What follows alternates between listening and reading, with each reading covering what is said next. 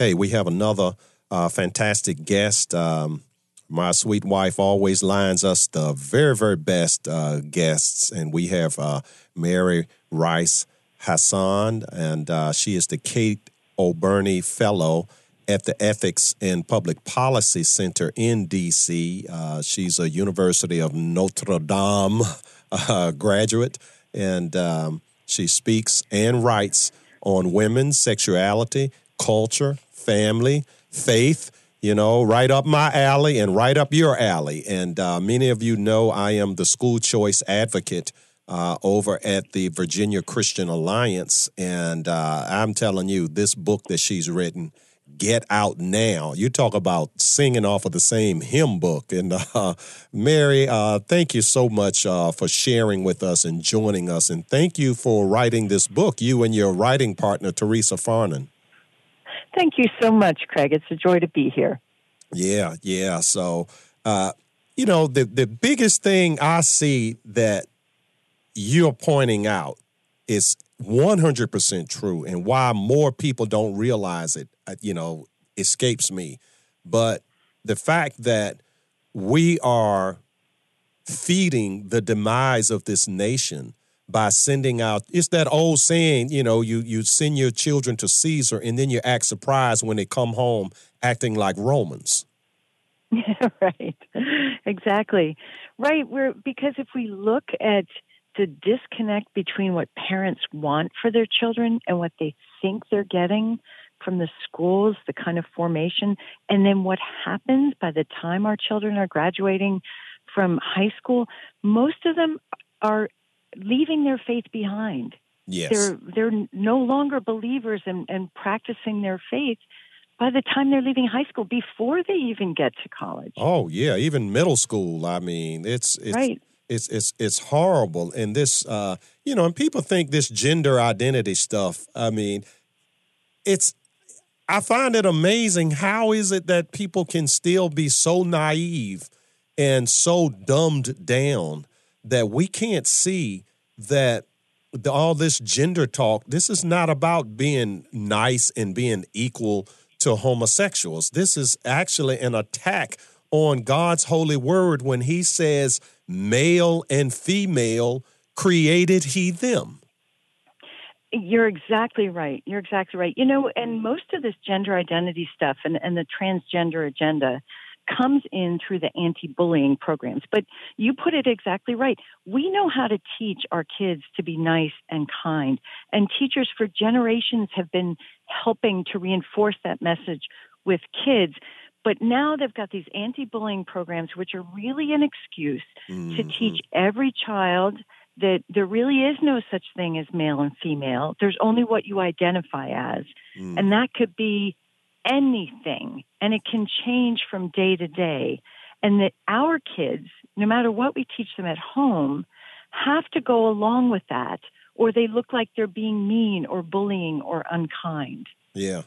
I mean, and I think to a degree it's laziness on the part of parents, because this is blatantly obvious. This used to be 20 years ago, this was subtle. But it's blatant now. It's obvious now. It's and not just the LBG, all these different alphabets that they push with all this sexuality, but they do the same thing with pushing Islam over Christianity. Yeah, and I'll tell you, I'm not sure it's all laziness. I think some of it is parents thinking back to their own great memories of their local public school and how great it was, or they know the teacher that their kids have, or that it's a great principal. And what they're missing is this agenda is being pushed on our kids. And good teachers wear a straitjacket when they are in the schools. They can't be a person of faith. They can't tell our kids the truth that there's male and female. And then the schools, many of them now have really disturbing policies where they say they will not tell parents, even if their own child starts to become gender confused. So parents are being kept in the dark. And that fact alone should be setting off alarm bells to parents. Yeah, and what I think, aren't you telling me? Yeah, was it Oregon? I remember several years ago I think it was Oregon. It was one of the, I don't know, maybe it was California, but it seemed to me several years ago there was a case where the school system, and these are the same people that don't allow your children to bring aspirin to school now. Right. Yeah, yeah. There was a gender confused child that they set up to have sex reassignment surgery. And there are many cases I've heard of. They've taken the girls to have an abortion. I've heard of that Right. in many cases, and the parents are not informed. Right. Are those reports accurate? Well, what's happening is that kids, according to the medical community's guidelines, children are not supposed to have sex reassignment surgery below the age of 18. First of all, that's a ridiculous term because you can't change someone's sex. All you can do is mutilate their body.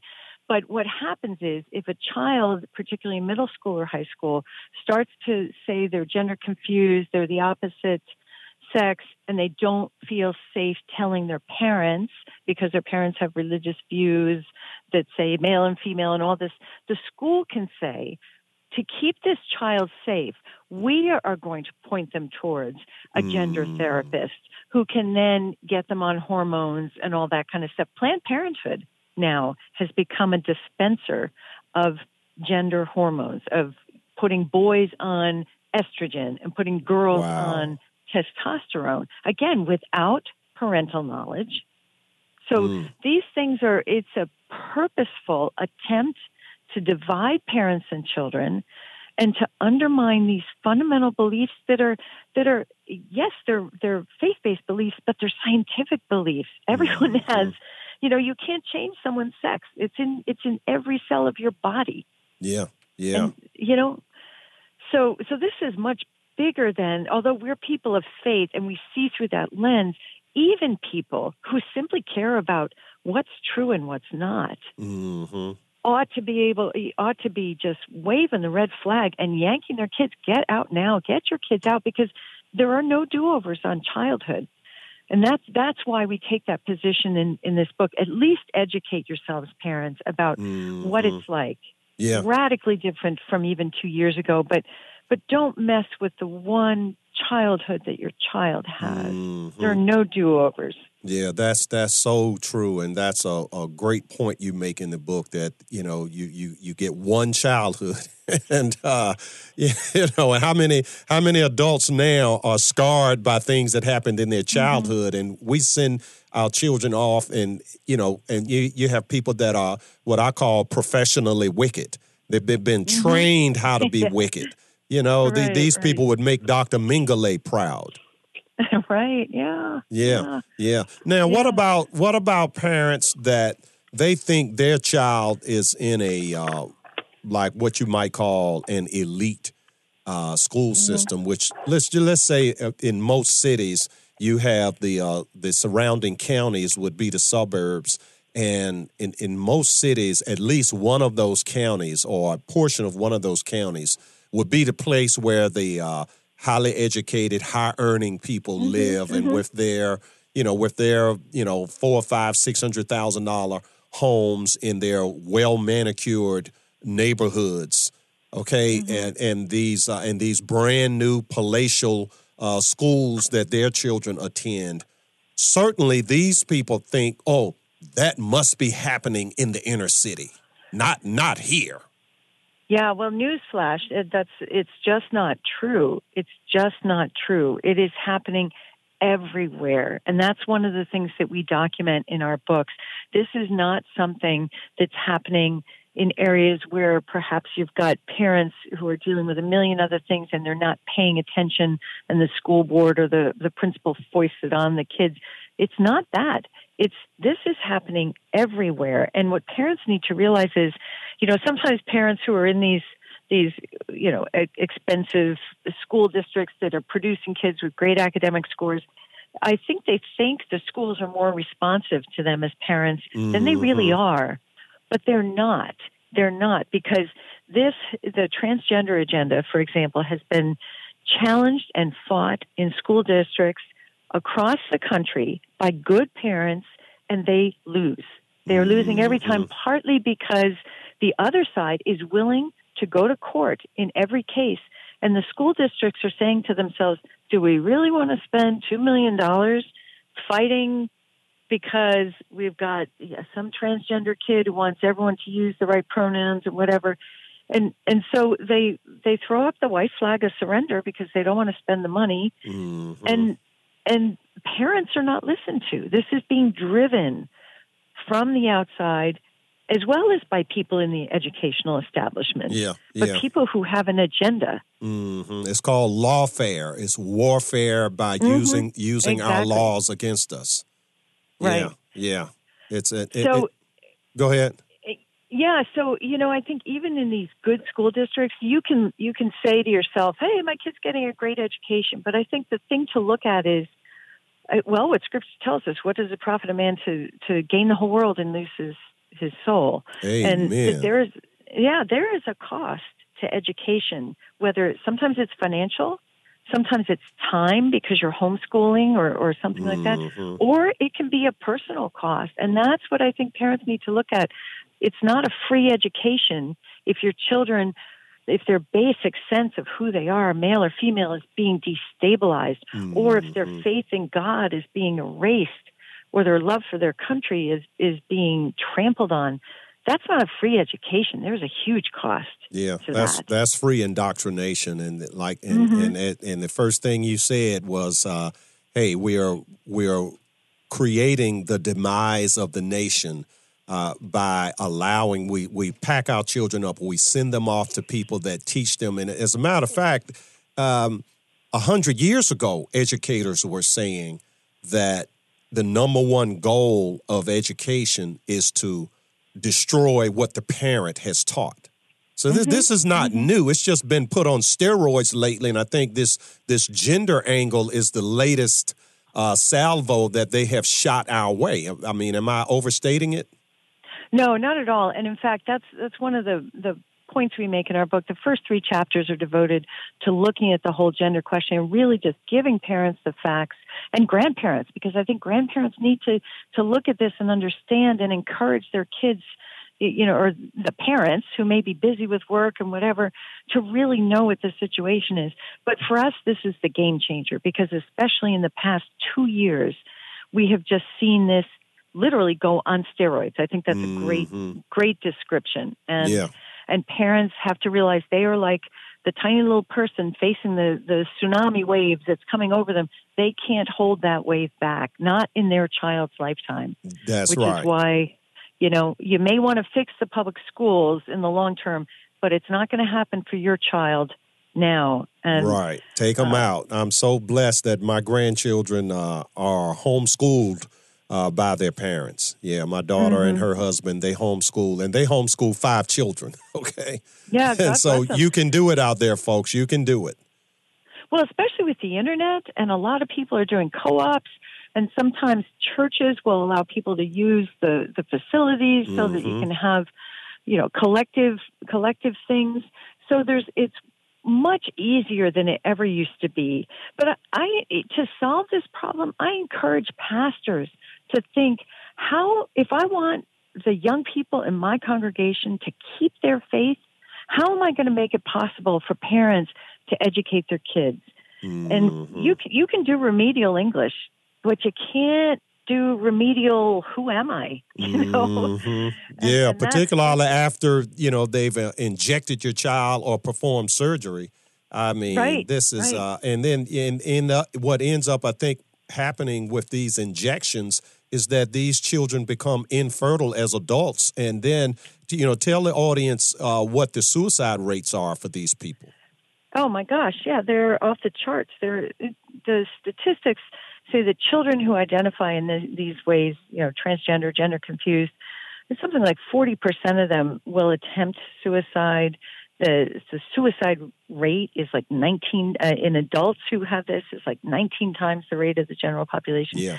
They are beset by anxiety, depression, but you put your finger on something that is oftentimes not spoken about when they're encouraging these kids to pursue these other identities, and that is once you start opposite sex hormones, you are going to render a child infertile, especially if they've done the puberty blockers earlier, which is kind of all the rage right now, that if you have a young child who says, I'm a girl, even though they're a boy, and instead of the parents saying, honey, I know who you are. You are a boy, and God made you that way, and that's a wonderful thing. Instead of common sense, parents are saying, oh, okay, my boy says he's a girl, so let's block those boy hormones and give him a chance when he's older to decide if he's a boy or a girl. Well, when you block those hormones, he does not develop normally. And then if you switch him to estrogen, he's infertile the rest of his life. Yeah.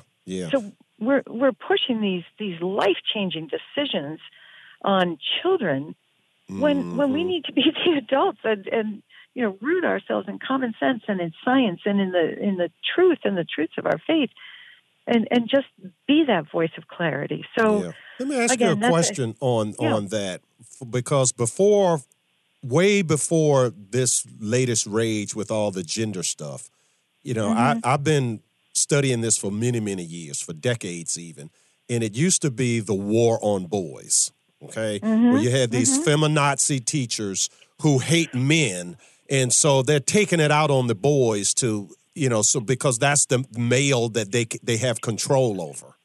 So I want to know with these beta blockers and these puberty blockers that they give, what's the percentage? Is it 50-50 boys and girls, or are they doing this more to boys, or are they doing it more to girls? Yeah, no, good question. Among the youngest children, it has typically been more often boys. In other words, boys who exhibit interest in more quiet activities, or they like the color pink. So what? They can be a boy who likes the color pink. But traditionally, it's been more often a boy in those younger years. But here's the scary thing. What we're seeing now is something that some psychologists call rapid onset gender dysphoria, which it occurs particularly in middle school girls. Their bodies are developing. They don't feel like the typical girly girl. They're really uncomfortable. And then their friends start identifying as transgender. So they say, that's the solution. So what we're seeing is when you get up to those puberty years, middle school, high school, the percentages flip. Instead of it being mostly boys who are exhibiting this problem, it's girls who are rejecting their femininity. And then the rush is not just to the hormones, but they are performing mastectomies on girls of 15 and 16. Wow. Now, do they do this with or without parental knowledge and approval? It depends on the jurisdiction. So I believe it's Oregon. It's either Oregon or Washington. You can have that done at 15 without parental permission. Yeah, that's the one that I had heard about. Yeah. Oh, my goodness. Right. But what happens is parents feel vulnerable because by this time, especially if a parent has been kept in the dark, and then they've got this 15-year-old girl who says, I'm a boy, and then the script that these kids learn is, I'm going to be, I'm suicidal. I'm going to commit suicide if you don't let me do this. Oh, Lord. And instead of the parents, seeking mental health help for their children to accept who they are, there's this push to go down the lane of hormones and then early surgery. Wow. The mastectomies for these girls. And the sad thing is, it does not solve the problem. Of course not. This is natural. No. Menstruation is natural. It's going to happen at some point. And I think girls have always been uncomfortable when this new change begins to occur. Right, especially if you're a girl who, maybe your frame is a little bigger and you're not the typical cheerleader. So what? You can have a beautiful sense of who you are and you just go through these stages, but it's up to adults to help children learn to embrace who they are, not escape it. Yeah. To look for something different. Yeah, or I guess if you're the oldest child or the oldest girl and you have not seen your big sister go through it, then there's and maybe your mother hasn't prepared you, or no female has prepared you this is going to happen. I mean, this is, maybe an outgrowth of this society that we have where families are no longer together. Everyone's on their own device. Everyone has their own TV in their room. When I was a kid, we had one TV and the families sat together and we watched the same thing. We talked, we had dinner, we had conversation at dinner. And so with this breakdown, that, something so natural there, I guess it would seem strange. Mm-hmm. Right. And because every child has a phone these days, what we're finding is these kids who are vulnerable, who feel like they don't fit in, find these communities online. And they start talking to people, who convince them that this is really the route to their happiness. Wow. And yet we're seeing a phenomenon of young women in their late teens and early 20s who have, quote, identified as transgender. And then by the time they're in their early 20s, they're saying, what did I do? Mm-hmm. And they're detransitioning. Mm-hmm. And now they're infertile. They're infertile. They have whiskers on their face sometimes that aren't going to go away. They have their voices deepened. In other words, there are permanent repercussions to this. Mm-hmm. And, and you said something right when you opened the show. You said how you were a proponent of school choice. Mm-hmm. And this is where, for those parents who are thinking, oh my gosh, this is, I didn't realize this, but what can I do? I'd say two things. Take your child out. Get out now and trust the Lord to show you, to help you find the help you need to educate your child. But in the long run, we have got to pressure these legislators to get the strings off the vouchers, to make it so the money follows the child, that parents have control. Yeah, that's our goal in the state of Virginia, to do it at the constitutional level with a constitutional amendment, so that all education dollars follow the child, period. Exactly. And, that's the only way. And in Virginia, it has to be done constitutionally because of the history of massive resistance in Virginia. The Constitution was changed to put the power with the school boards in each separate locality. So the Constitution has to be changed again. So on a state-by-state basis, each state has to figure out the best way to legislatively to have education dollars follow the child, so that the parent can just take them out. And I guess if that doesn't happen, you have to bite the bullet and pay yourself. And if, do you love your child enough to do that?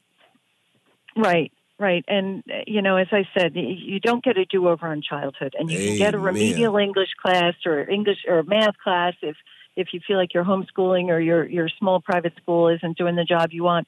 You don't get a do-over on the basics of who am I and who is God and how do I make sense of this world. And you said something very powerful, that pastors need to get involved. I mean, one of the things that boils my blood is these Reverend Chickenfoot types that, if you were not involved in the world yourself, you go to church and you would not even realize that there's a culture war going on, because the preacher doesn't talk about it, and tell the audience what they are voting on in California in reference to preachers, that if you have a gender-confused child in the state of California, what the law, they're trying to make this the law that the preacher or a Christian minister cannot even counsel that child.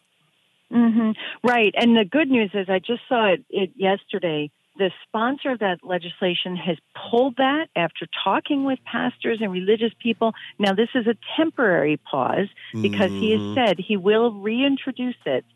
But at least they were able to push this back, because this was a huge threat. I mean, you're right. This would have prevented pastors, prevented educators, prevented anyone who's trying to bring the truth to someone. In other words, the state was trying to legislate. This is what's true, and you, the rest of you, have to put a muzzle on. We're not going to even we're at war with these people, and folks, you got to get the book. The book is Get Out Now. Mary Rice Hasson. Did I pronounce your name correctly? Yes. Oh, okay. Right. Thank you so much for joining us. Thank you, and thank you for the work you do. All right, and you too. God bless. God bless. Bye-bye. All right. Bye-bye.